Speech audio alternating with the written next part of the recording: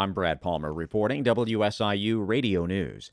Yesterday, the Illinois State Board of Education unanimously approved a budget advanced by outgoing State Superintendent Carmen Ayala.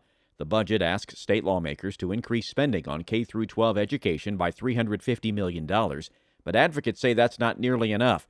Many asked for a $550 million increase, pointing out that Illinois is far behind its goal of adequately funding all schools by 2027.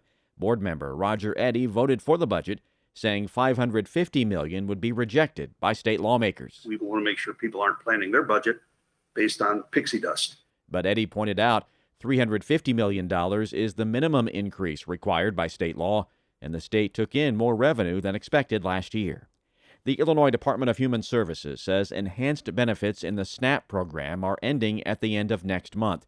DHS Secretary Grace Ho says SNAP, or food stamps, recipients have been getting extra benefits during the pandemic, but that changes come the end of February. So that means in March, they won't be getting that second payment that they have been getting over the course of these many months during COVID-19 emergency. So we know that this will serve as a hardship for many of the families and individuals that SNAP benefits in Illinois, and so we wanted to make sure that we're communicating this change as soon as possible. You can learn more online at abe.illinois.gov.